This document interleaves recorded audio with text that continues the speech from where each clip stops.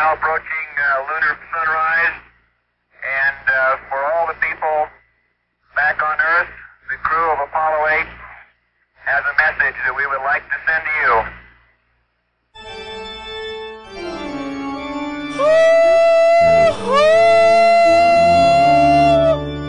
Where do I begin? This movie hit me like a damn train, like the moment I was born.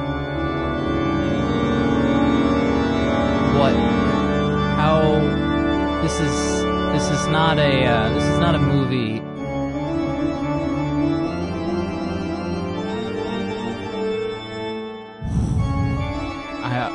Going from a guy, I mean like a child like Ron Howard to a even tinier child like Jon Favreau to an alcoholic bad boy like Nick Cassavetes.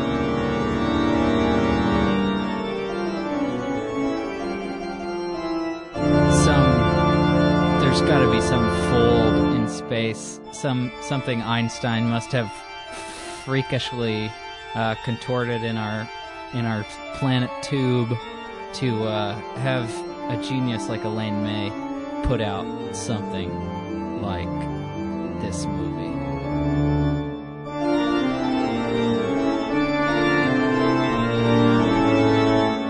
I don't know if I've been watching Elaine May's work properly. So after watching this, I feel like maybe there's a lot I've been missing in the other two.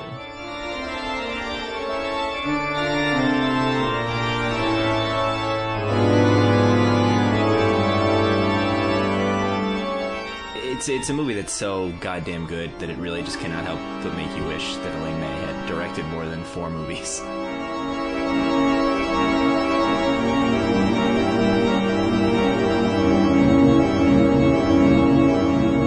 She shot 1 million feet of film for this movie. Yeah. A two-hour movie is 11,000 feet. She shot 1 million feet of film. More than they shot for Gone with the Wind, about the same amount that Stanley Kubrick shot for The Shining. And think about how much we pat Stanley Kubrick on the back for everything about The Shining. We built an entire documentary around fucking falling into every rabbit hole and like putting our head up his ass. Elaine May shoots as much, gets thrown in fucking director jail. Nothing. Yeah, I had to watch this movie on fucking like Tubi, which is some free app that I had to have fucking the same Coca-Cola ad 8 times during. It's like, really? Elaine May's getting the fucking Tubi treatment? Oh, I watched it on the Criterion channel. I should have, I realized once again, put in my own Blu-ray that I bought. But no, instead I watched it on my phone. Did it once again. You fucking jackass. All right, I couldn't figure out how to cast it to my TV from my phone, all right? Okay, so... Where to start? Where to begin? Where to start? I guess we can go about it chronologically, but I think it's just going to be easier to talk about sort of forms of expression that we see repeated throughout, or not repeated at all. So we are faced with John Cassavetes, who looks like complete shit. About as bad as he's ever looked, and he often looks bad on film. Oh yeah, if you've seen Love Streams, you know the depths to which his visage goes. Peter Falk looking just about as sweaty and befuddled as usual. And the setup is basically John Cassavetes, a.k.a. Nicky, is on the run. Yeah, he is hiding out in a squalid Philadelphia hotel because he believes, because of his involvement in a recent, I think it's a recent robbery, he has been fingered to get assassinated. We get these details through conversation between Falk and Cassavetes. There's not really much in the way of exposition. We kind of have to make what we can of the newspaper that he's reading.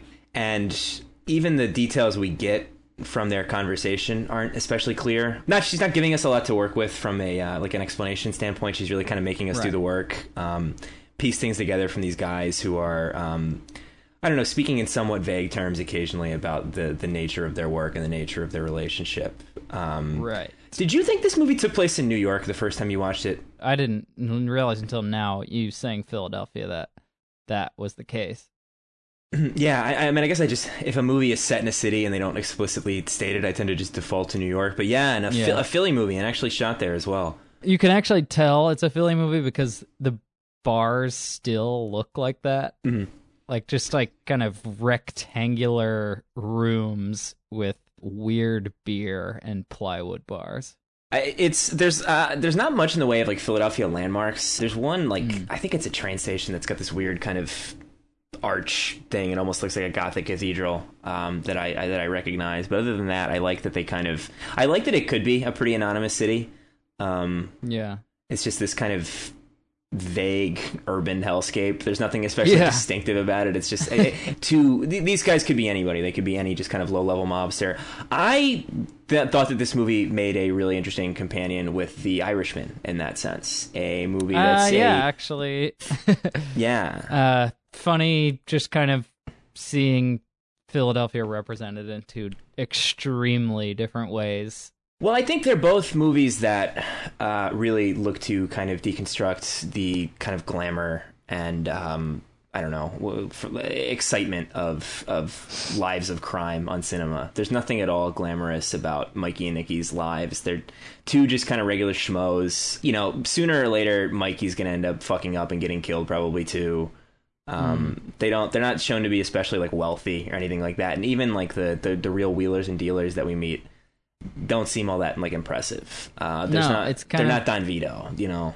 And I meant Don Vito from Viva La Bam. They're not Viva La Bam. Yeah.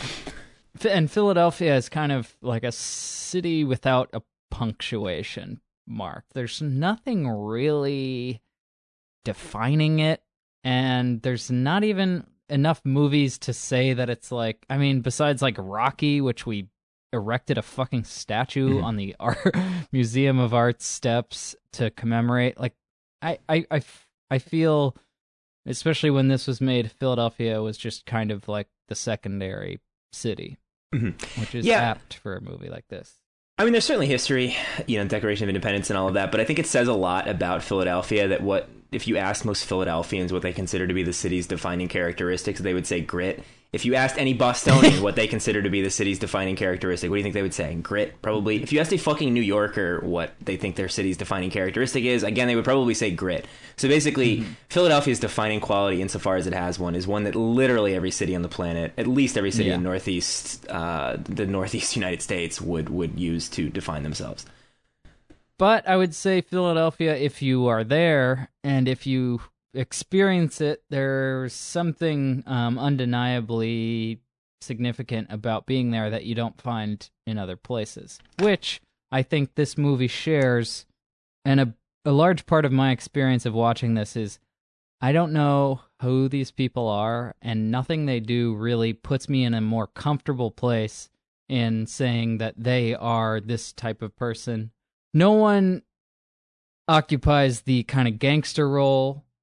John Cassavetes doesn't even occupy being on the run role very well. Like, I can't say that he's the guy on the run in this whole movie. And, like, I can't say Philadelphia is defined by the cheesesteak. I can't say that this movie's defined by any genre or style of acting or school, or I wouldn't even say it's of its time period, which a lot of the reviews that I'm reading are like the quintessential unsung 70s crime New Hollywood drama. Movie. Yeah. Can we see some influence from, you know, the works of Elaine May's contemporaries? Probably, but it's such a singular, undefinable film. I think you see that too in their relationship. They're not quite friends. They're not quite at odds with one another. There's a weird, I don't know, nebulous quality to their relationship.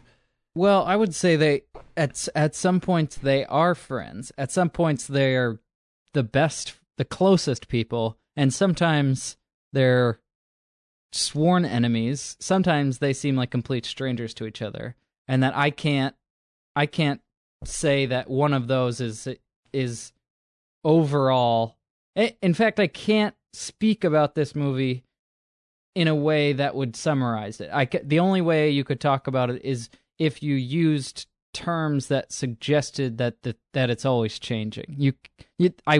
To talk about John Cassavetes, I would have to just talk about like I don't know, his past or something, because you can't say that any one thing is going to really define how he operates in this. There are a lot of movies that are about kind of one crazy night or one like dark night of the soul. They're often much more kind of propulsive and energetic than this movie is, but I don't think that any of them capture quite as well as this movie does the feeling of being up all night. Oh my God. Contradicting yourself, conversations that go nowhere, fights that come out of nowhere. Like, I don't know, if you've ever really been on a bender that finds you up all night, your conversations probably get to start sounding like these ones, you know? God. Well, yeah, working in a bar, you understand exactly how things at a certain point in life no longer make sense. Mm-hmm. Like, I see, and this is a dark part of my job, is seeing a couple that has obviously made the bar that I work at a date night. They come in and they get into a bizarre argument. Bizarre in the sense that they're not arguing about anything. They are just doing the act of arguing, mm-hmm. and what they're fighting about does not have any subject matter, mm-hmm. and that it's just aggression towards mm-hmm. each other. That is this movie gets at that at some parts when they're just fighting for fighting's sake, it seems, because I guess they bumped into each other or something. It's not hard to believe that this guy would have done something that would make his bosses want to have him killed. You know, he seems like someone who is incapable of getting out of his own way, incapable of not starting shit, mm-hmm. to employ a double negative there. That's a good way of saying of defining his character, because that quality of his of it being incapable of chilling out and always being the active participant in like the events of this movie make him a character that's able to engage basically every aspect of each scene. So there's no being on the bus, it's being on the bus, smoking on the bus, mm-hmm. getting in a fight with the bus driver, and talking about your dick to the lady behind you, so that there's no wasted environment in this movie. And mm-hmm. the entire city, from its movie theaters to its cemeteries to the people driving around in the street, are all being like engaged to the full force, to the point where they have to, like, that lady on the bus that he says like, "Oh, you want to see my element?" She's like, "You're out of your element." And he's like, "Oh, wait, are you sure my element's right here?" Something like that.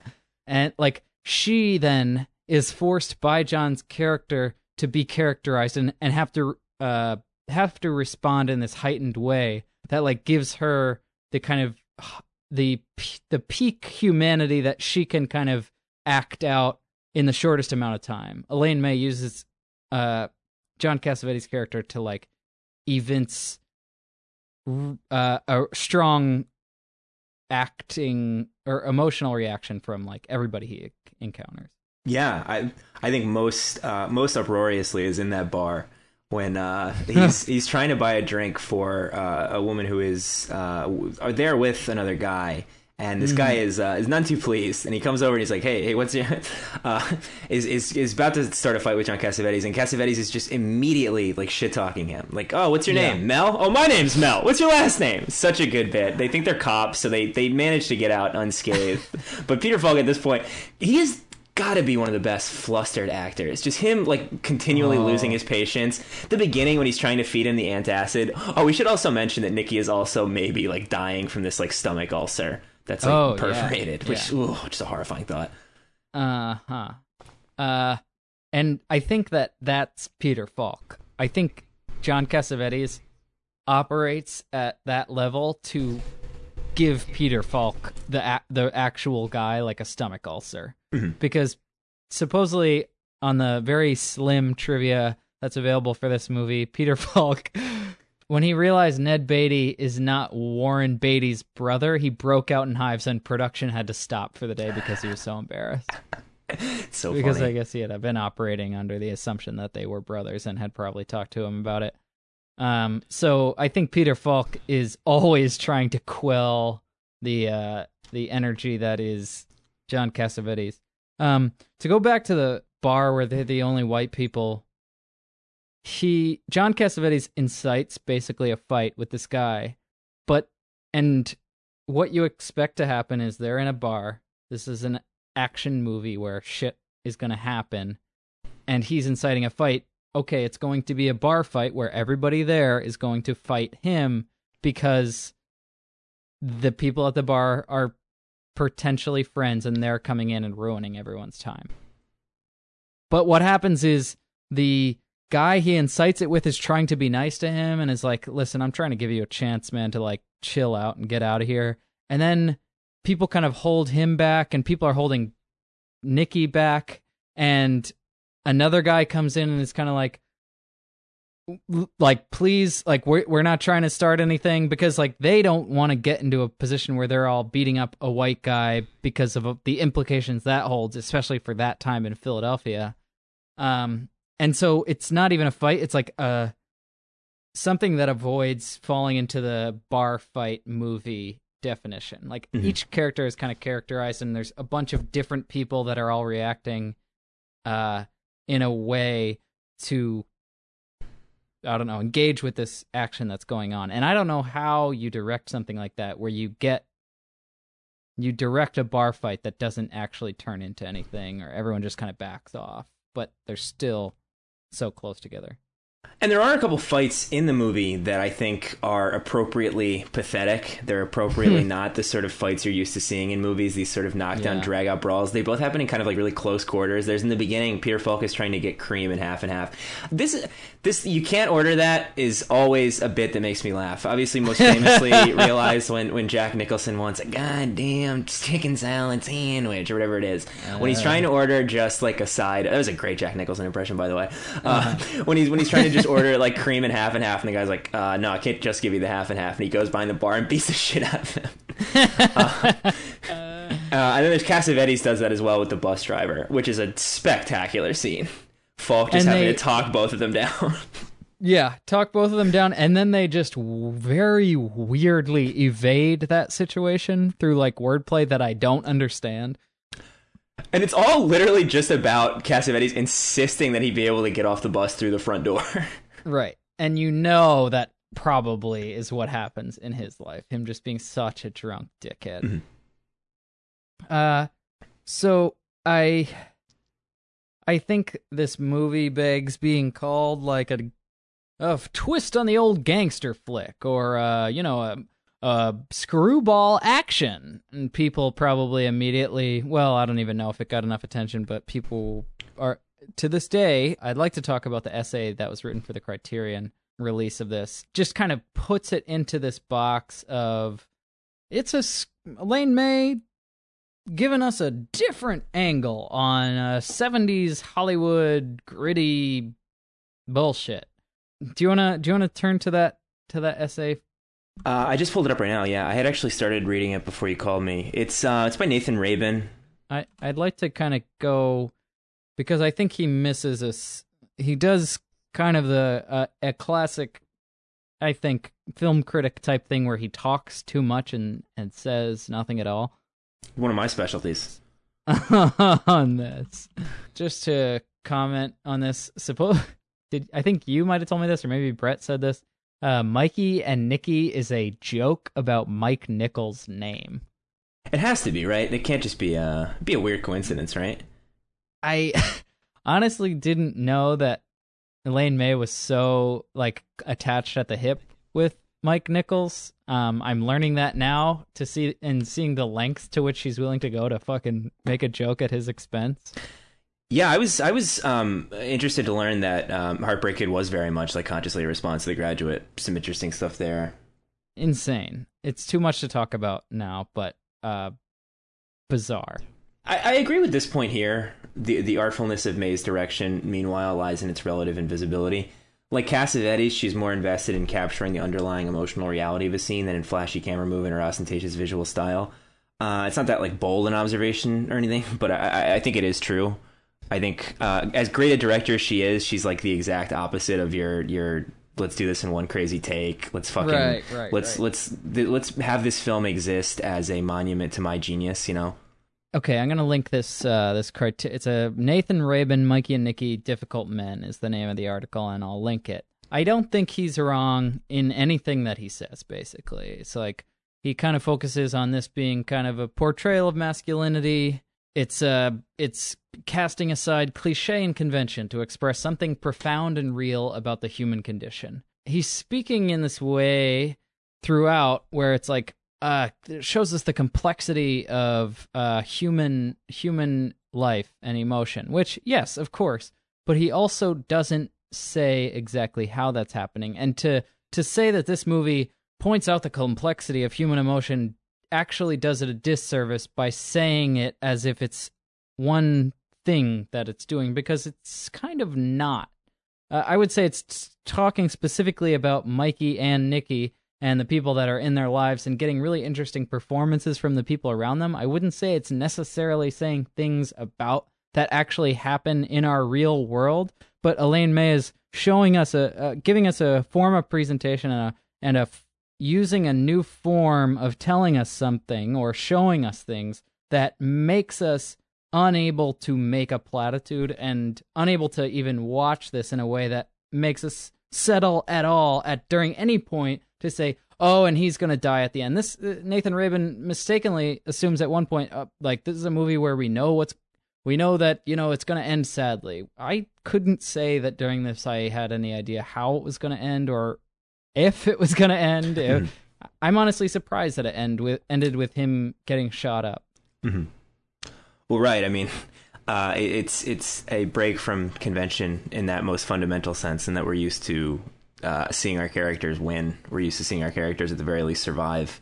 Yeah, no, I agree with you that it's not as if, I don't think she's trying to make some grand statement about the nature of friendship or the impulses that lead men into like lives of crime or anything like that. I think it's really a character study and an opportunity to have two great actors do great work and explore characters rather than just big like capital I ideas, you know.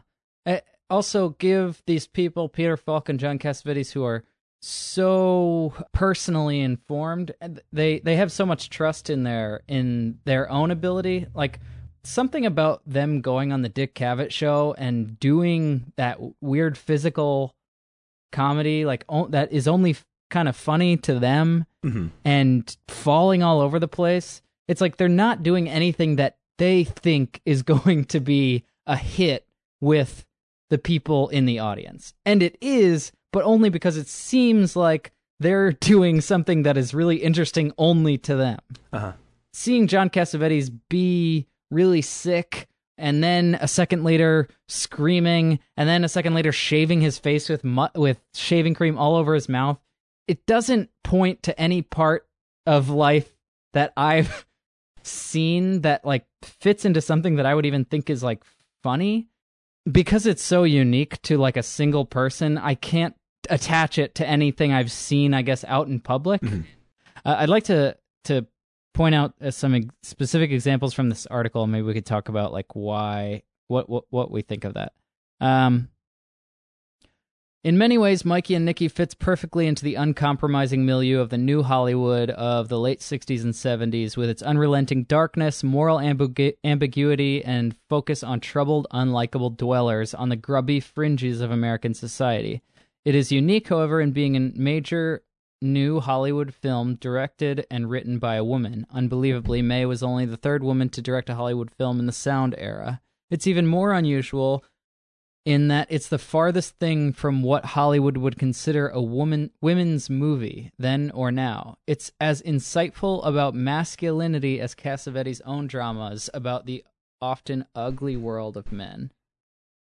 How do you feel about that, Bennett? I don't necessarily subscribe to the idea that masculinity was the or even a primary theme of Cassavetes' work. I think Husbands is certainly a movie that has a lot in common with Mikey and Nicky, both in its utterly abhorrent, boorish characters and its kind of one crazy night structure.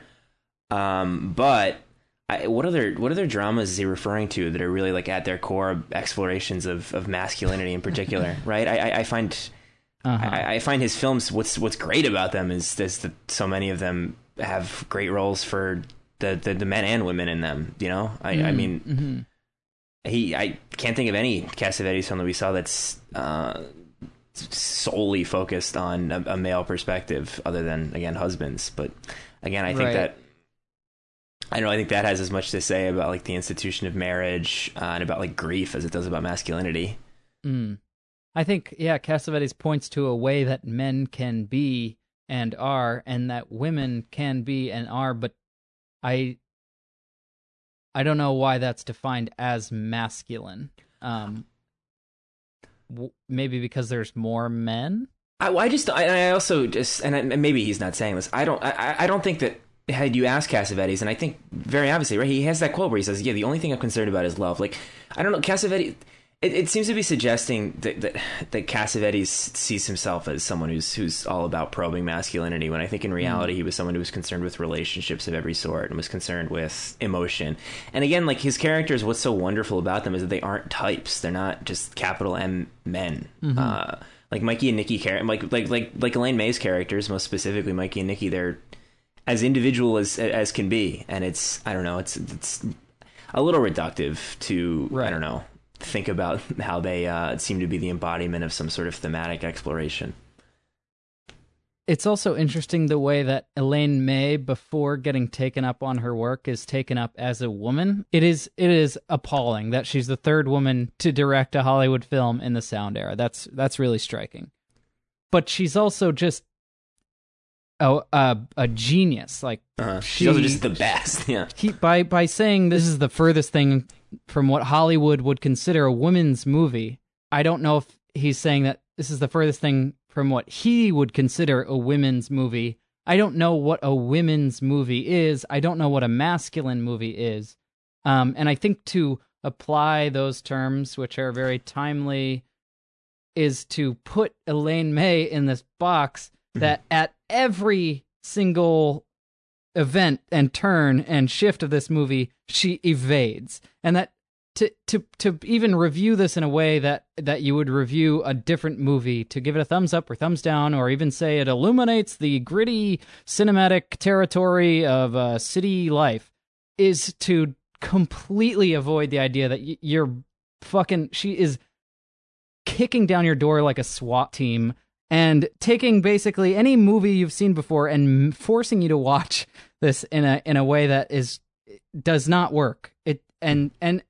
He finishes this article by saying, May set out to use her genius and the overlapping brilliance of Cassavetes and Falk to articulate brutal, profound truths about the joy, horror, and complexities of human experience, as illuminated by the strange codes of a certain subset of insecure, violently overcompensating, crime-prone American men, and a tortured conception of friendship as a messy combination of hatred, love, and everything in between. She succeeded spectacularly, and it's an essential reminder that great, deeply personal art endures long after commercial considerations have been rightly consigned to history.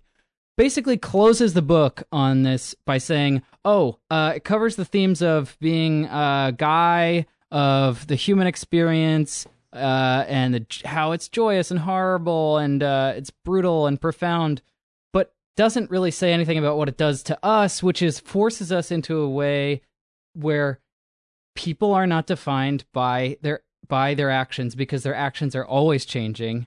And by putting us in this way of watching, we no longer have any of the tools that we bring through life to say, that's that type of person, this is that type of person, that's a man, that's a woman, they're in love. There are no relationships that aren't characterized by a million things in this movie, evidenced by the way that husbands and wives treat each other. When John Cassavetes goes home to his wife, he's like, I love you, I'm going to get killed, I'm going to die. And she's like, get the fuck out of my house, I don't care if you die, you shouldn't have got into this bullshit. And 2 seconds later, they're embracing each other, kissing. She's like, I don't want you to die. And he's like, listen, baby, everything's going to be fine, I'm going to be okay. Like, reassuring her. After a second ago, he's crying to her that how do you write that? How do you conceive of that? It's not of the world of movies that we've seen anywhere. It's not an Elaine May movie from what we've seen before. It's not a Mike Nichols movie. It's not even a John Cassavetes movie. I feel like even John Cassavetes movies have slightly less leeway. Like they're more characterized than they are in this movie, because no matter what happens, no matter what event happens, it is getting pushed in another direction. They try to go to the movie theater. John Cassavetes does everything to make them not go to the movie theater. Imagine writing a script where you're in a bar and you're like, okay, we have to get them to a cemetery. And then you say, okay, but then they're going to go to the movie theater. And John Cassavetes is going to be like, no, stop the bus. We're not going to the movie theater. It's like, why would you write that if you have to get these people to the cemetery? Why are you making it so impossible? It goes against every screenwriting convention, against any wise decision making that a director might make, to like, you know, and these characters have to get here by a certain point. She allows every single event to like have its own life and feel like it's just going to fly in another direction. Okay, I know I'm fucking going off the rails here. I'm not letting you talk. The movie does not present itself with like a logical beginning or end. So by taking away the narrative, us as an audience are forced to succumb to like Elaine May's decision. And so we have to watch the actors in their world instead of predict what's going to happen, instead of anticipating things. Because even when the things happen, it's not even as exciting as when they're just kind of fighting. Experience is defined in this not by where we are, but how everyone is reacting to the unpredictable world. And so there's no planning we can have going into a situation. Like Peter Falk can't go into this saying, I'm going to get John Cassavetes killed, because it shows that like life is so torn and unpredictable that you can't even go into a conversation with, like we can't go into job interviews with the expectation that I'm going to say this and this and this, because as soon as you go into that situation, we both know everything changes. Everything just gets, based on context, based on what people are doing. From the moment you enter into like the flow of conversation of life, there are no tools you can bring into it except your moment-to-moment reaction to what's happening. And instead of going into life with an expectation, or going into this movie with an expectation, we can actually only react as the characters do to the shifts and the turns and the fights and relationships that life or this movie unexpectedly leads us into. This movie is just a long, shifting, whirling, jagged, and unending event. There are no moments that you can separate. You can't separate characters. You just have basically this kind of vague conception of who people are afterwards. Yeah, one thing. I mean, I would echo Jonathan Rosenbaum in suggesting that Elaine May is like genuinely like a dangerous filmmaker, in the same class as your Orson Welles, your Jerry Lewis's, people who are genuinely completely unconcerned with doing anything the way it's been done before. I think Nathan Rabin gets into the same dangerous territory that a lot of like identity politics conversations get into. And yes, I know this is really easy for a white man to say, I'm sorry, but he gets into pretty reductive territory, because at the end of the day, Elaine May is not first and foremost a female filmmaker. She's first and foremost a genius filmmaker. And and it's a necessary part of her biography that she was a pioneer, and that she was treated just fucking atrociously by Hollywood. But I think we lose the thread a little bit in focusing primarily on that. I also, one thing that worries me about Elaine May is that she's going to end up going this sort of Werner Herzog, Agnes Varda route of being like memed to death. God, hopefully not literally. Will Sloan had a tweet the other day about like, you know, some people like filmmakers like Werner Herzog and Agnes Varda who've aged into, you know, safe, memeable territory. I prefer auteurs like Jean-Luc Godard and Woody Allen who've refused such bullshit. And I don't know. I just like, I have a bad feeling we'll be seeing like T-shirts that say like Elaine May is a badass someday or something like that. You know. I mean, I could see her getting like the RBG treatment, and not just because she's an old Jewish woman. I think she avoids that by just being okay. Let's compare her to who's the guy that made The Shining? Stanley Kubrick. To Stanley Kubrick. Let's say Stanley Kubrick his movies are very deeply personal and unique to him. Those movies are identifiable. You could meme them. You could meme The Shining. That's what they did with that fucking Room 2 Jill of Fuck that movie, by the way. Whatever. Like, makes me hate movies. Yeah. Stanley Kubrick, you can look at his movies and you say, oh, there's like a trajectory. His personality is in that. And that's why you could point out his like he's a recognizable auteur for that reason. Elaine May is an auteur for a different reason in that she's doing things that are obviously very personal to her, but the film's style reflect what I think closer to what personality actually is, which is this thing that doesn't. It's a more interesting thing, a thing that doesn't get settled. Dwight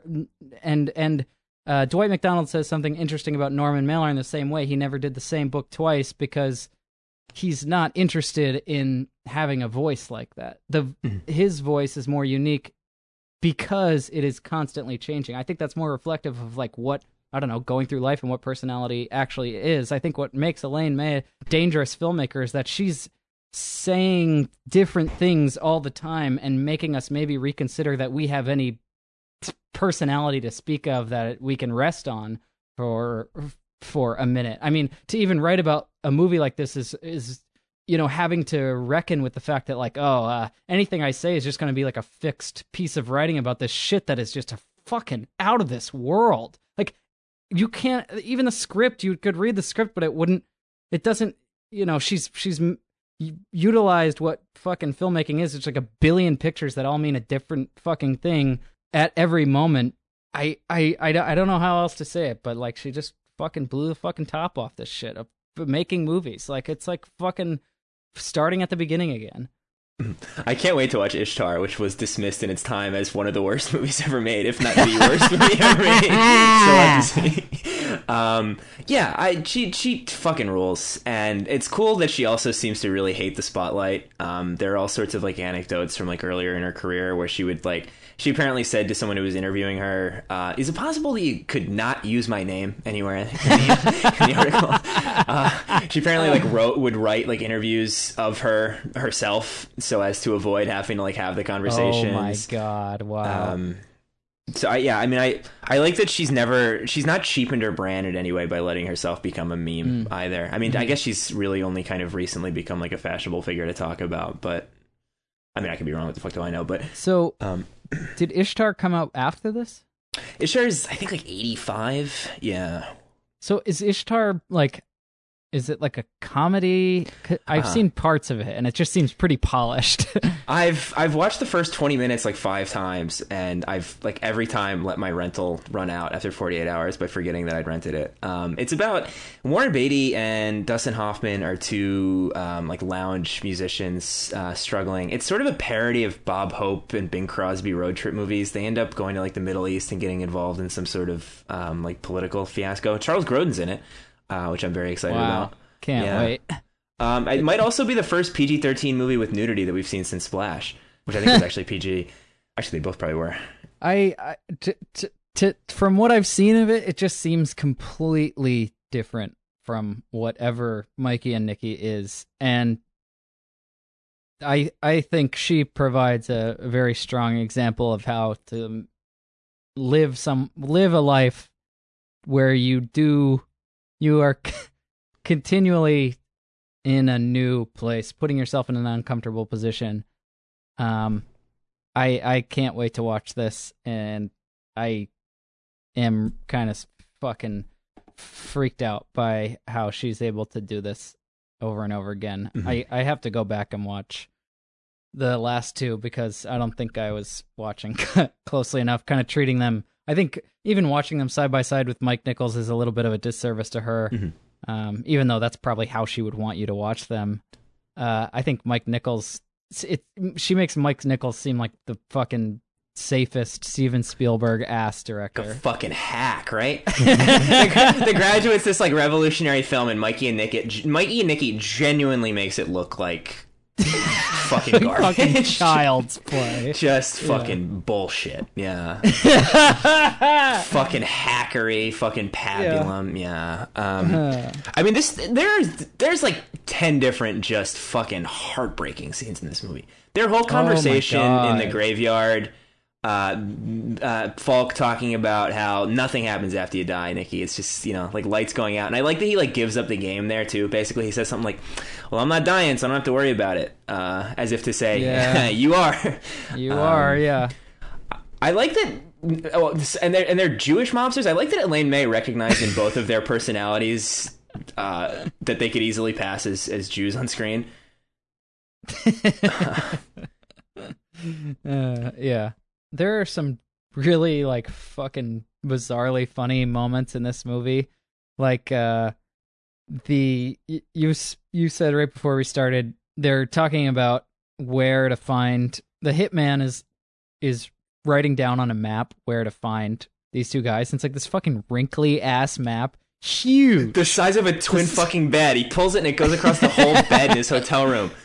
It's like scratching all over, like super tiny handwriting. Like he's gonna stop for directions. Yeah, and all the while he's supposed to be this like kind of like sleuthing hitman character, I guess. And he's watching an action movie that has like action movie music playing in that. And so like instead of just playing action movie music, Elaine May has him, the hitman, like being the guy that wants to watch an action movie, and it's getting the movie from that fucking shitty hotel, getting the music from that shitty hotel TV, and instead of actually being like, and this is an action movie. And also, she does a funny thing where he goes to the movie theater, and the movie that's playing is this like super heightened karate action movie, which is just so not the world of this movie. We see a guy like back spin kicking these people, and this is immediately after we see Mikey and Nikki rolling around on the ground having like the most fucking pathetic fight in all of movie history. Like fucking like Don and Duck Phillips's fight in The Suitcase. Just two drunken dipshits. I like he's carrying around a brown bag, obviously containing a gun, just in every building he goes into. Like, why not leave it in the car? Why not stick it in the waistband of your pants or something? Like waiting around, they go to that bar. They first, before they go to the movie theater or the cemetery, they go to that bar, and I like that Cassavetes is still drinking milk at the bar. Ugh. Yeah. Oh my god. Yeah, what's your take on pouring beer out into a glass? Is that something you would do? If I'm drinking like a Schmitz, why am I? What am I like aerating this? Am I decanting this fucking PBR? I like drinking out of a tiny glass like they do. For some reason, that seems like a thing they did in the 70s. Is like the tiniest glass available you pour your beer into. But I do that because I personally am very acquainted with the idea that those beer cans are going through fucking hell and high water before they reach your lips. Meanwhile, like whereas the glass has probably been cleaned recently. Yeah, I guess you're right. For someone like me who's pretty anal about like the cleanliness of like surfaces and whether or not I'm going to get like an infection from them, I guess I do just want to like put my mouth on whatever bottle, cup, can.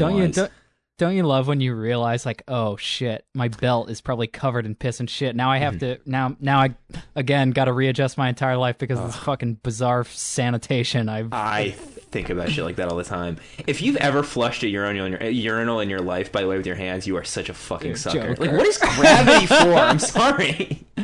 Honestly, okay, I've gotten to the point where I think washing your hands is a mistake. You have to just not touch anything.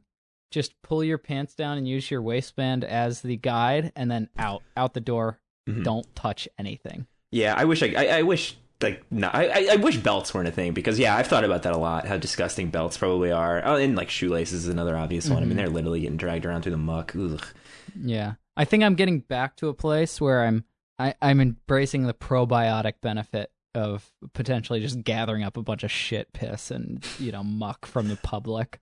I do think that my immune system. You've scoffed at this idea before, but I think one of the reasons I very rarely get sick, like seriously sick, is because I'm constantly biting my nails and like chewing on my hands. I know I just said I was obsessed with certain types of cleanliness, but when it comes to just putting my fucking hands in my mouth, I can't stop it. I'm like John Cassavetes in Husbands, just go Ooh, when he's sucking on his fingers. Ooh. Oh my god. Oh. Ned Beatty's so sweaty in this movie too. Oh yeah.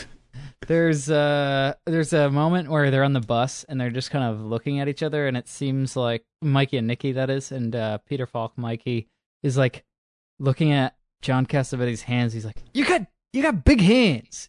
You could have been a piano player with those hands. Could have been a piano player.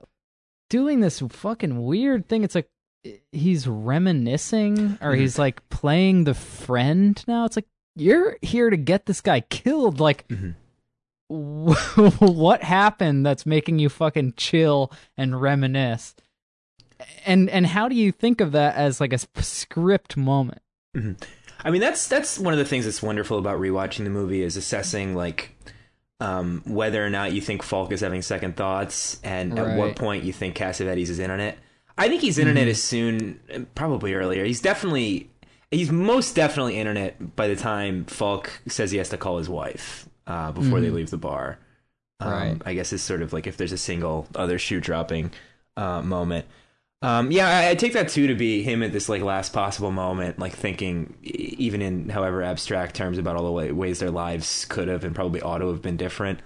When he starts, Cassavetes has some line like, man, things that happened when we were kids, no one knows about that. It's such a line that's pregnant with so much meaning, Like, what does he mean by that, What are the formative moments of their relationship together? We don't know. We were left to just sort of like pick up, kind of piece that together from the way they interact with one another, and the way they start and end fights quickly. Falk starts talking about his brother. Oof.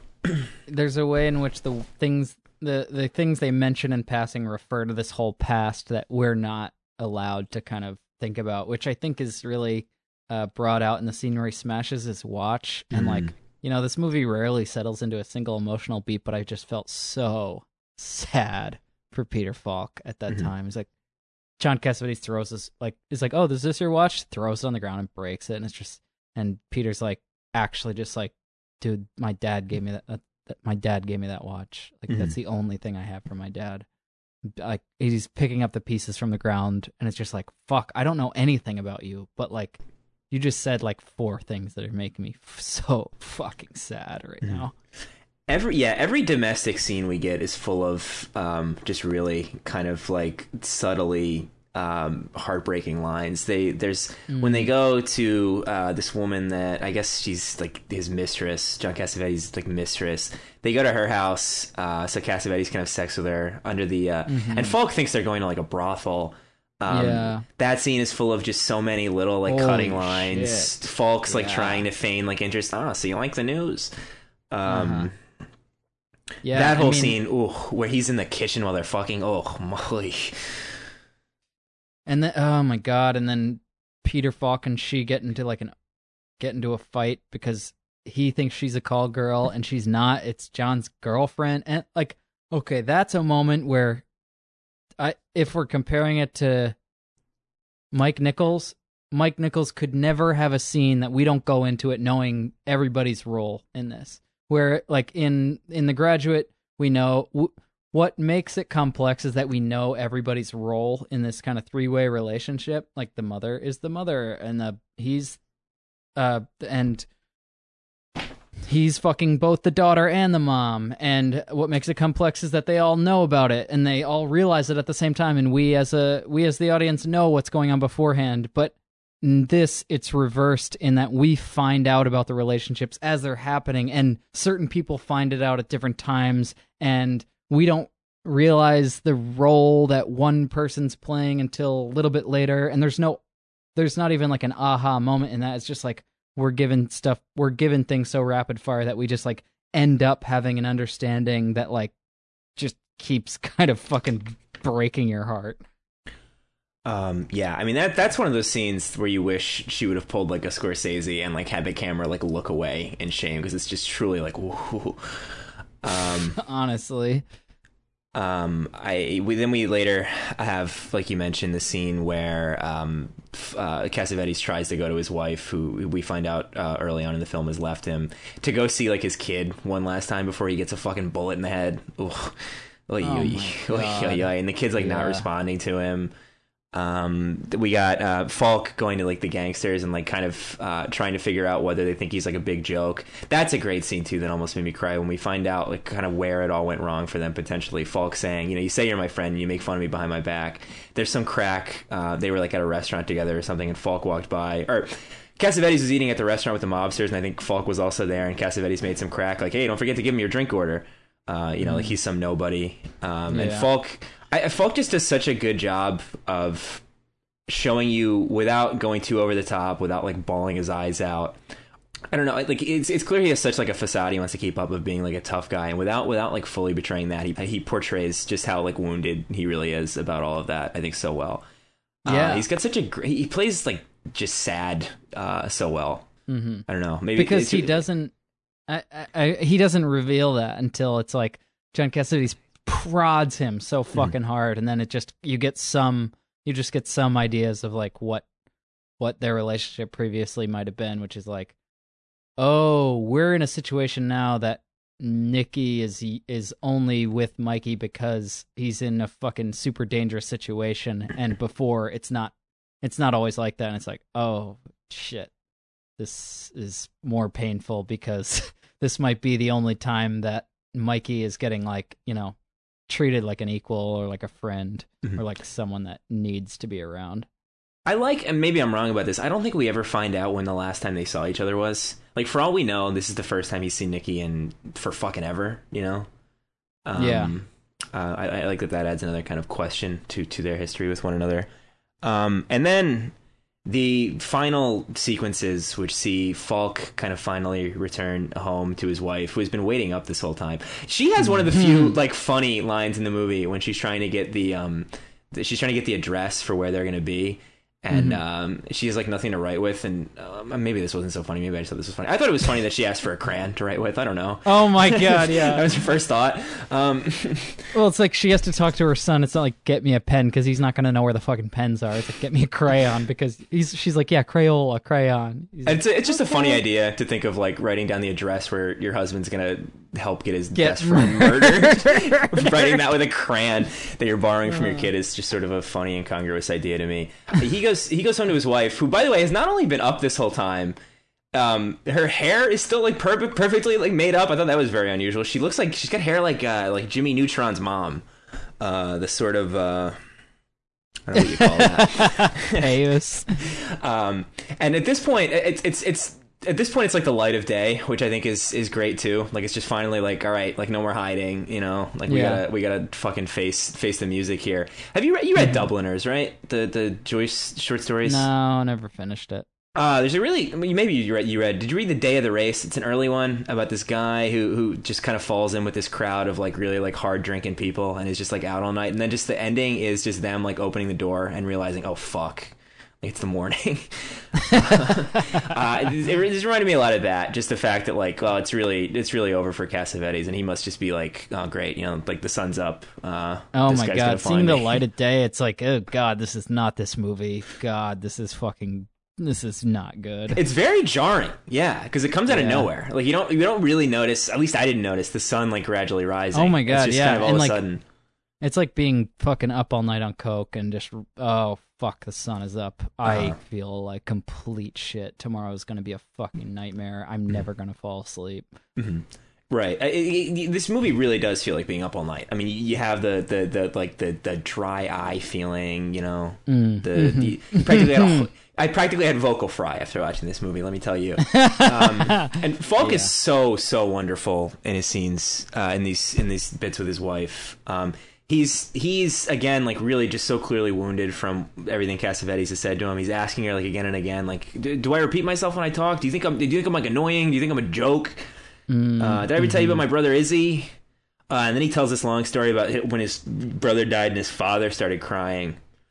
Oh. Again, it's not a big. This wouldn't be someone's like Oscar scene. It's not a big like emotional blowout, but it's so fucking sad. Yeah, because you just see them living in, and it, because it doesn't make a point out of it. It's like, oh, this is something maybe they don't get to talk about until they realize like their lives are fucking ending. Mm-hmm. And then the first time I watched it, the very ending, which is Ned Beatty has been circling the block, I guess, for hours, waiting for them to get to his house. Cassavetes is pounding on Falk's door.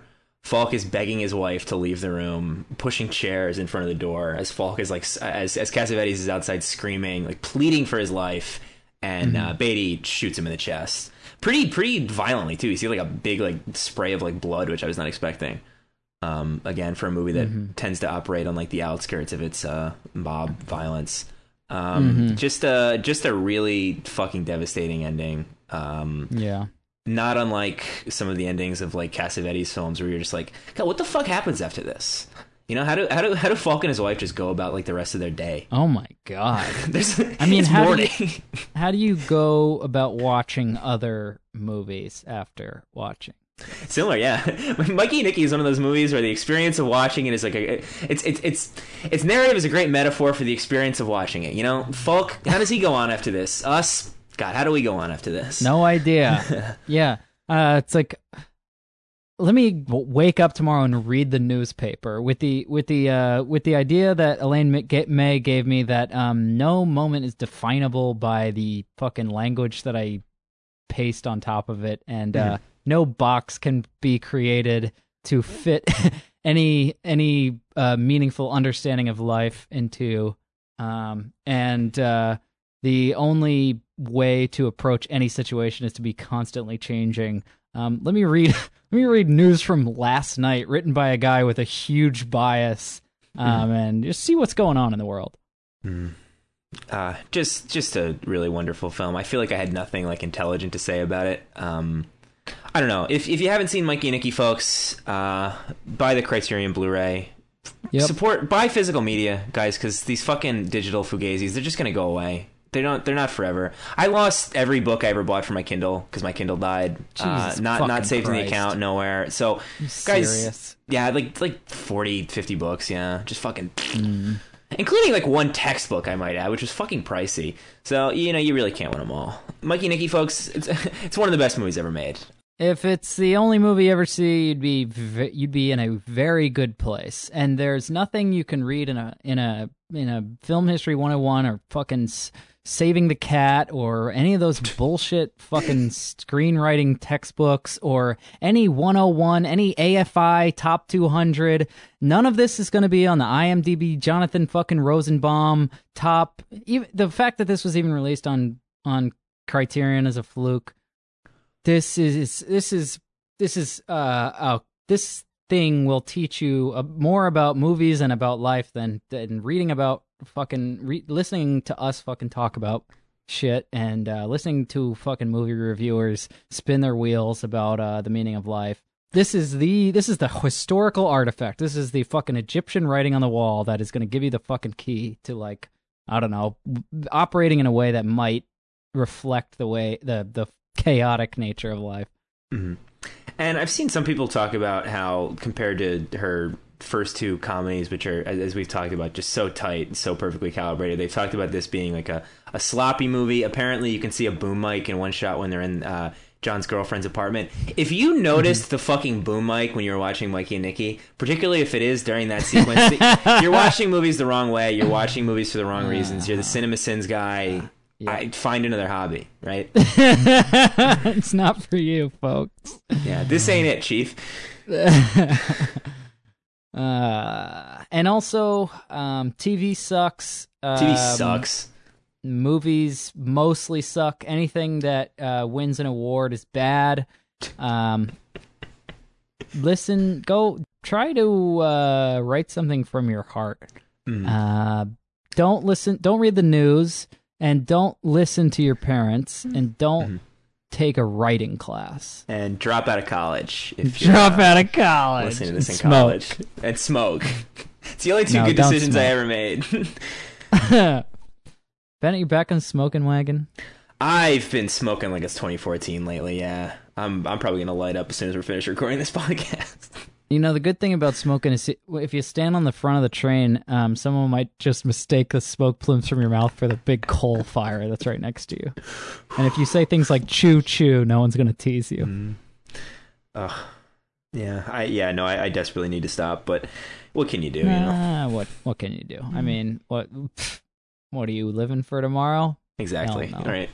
No, I'm like Mikey and Nikki, baby. Just staying up all night, going to the movie theater. I like that he talks about 15 minutes of coming attractions like that's the craziest thing in the world. What a different time. I would kill for just 15 minutes. God. the talking about the candy at the late night movie theater. Nice little nod to people in the movie theater. Anyway, where do we go from here, Bennett? I think that's the end of the podcast. Yeah, wow. It's interesting. An interesting transition that this podcast has had is that it went from a podcast where literally every single episode we could confidently say, no, you're better off listening to us make fun of this movie than you are watching it. It's a much more useful way to spend your time, and you'll honestly probably learn more. And now it's like we've talked about, like, I don't know, what with like Cassavetes, although I guess we were talking about Nick Cassavetes movies in those episodes too, but with like Cassavetes and Nichols and May, it's like, no, you really should watch these movies instead of hearing me bloviate about them. Yeah, I mean, it's also gone from the point of me thinking that talking about important movies was just going to be fucking boring to listen to. Now I don't even know what these episodes are like to listen to. I don't know. This podcast has gone in a very different direction. I was thinking about doing Ron Howard, doing fucking Jon Favreau and Mel Gibson. What happened? I don't even remember what happened. Not just because I was blacked out for so many of those episodes. Oh, yeah. For the record, folks, if you want to go back and listen to the episodes where we are blacked out, Shane is blacked out in the Inferno episode, and I am blacked out for the second half of the Parenthood episode. Yeah. Like Stephen King writing Cujo, I don't remember a single part of recording any of the Ron Howard stuff besides some of the last ones. Anyway, thanks for listening. Yeah, thanks for listening, everybody. Again, watch Mikey and Nicky. Thank you, Split Tooth Media, for sponsoring. Thank you to our sponsors, Smith & Wesson, Walther, and Nest Camera for hosting this episode. And God bless you.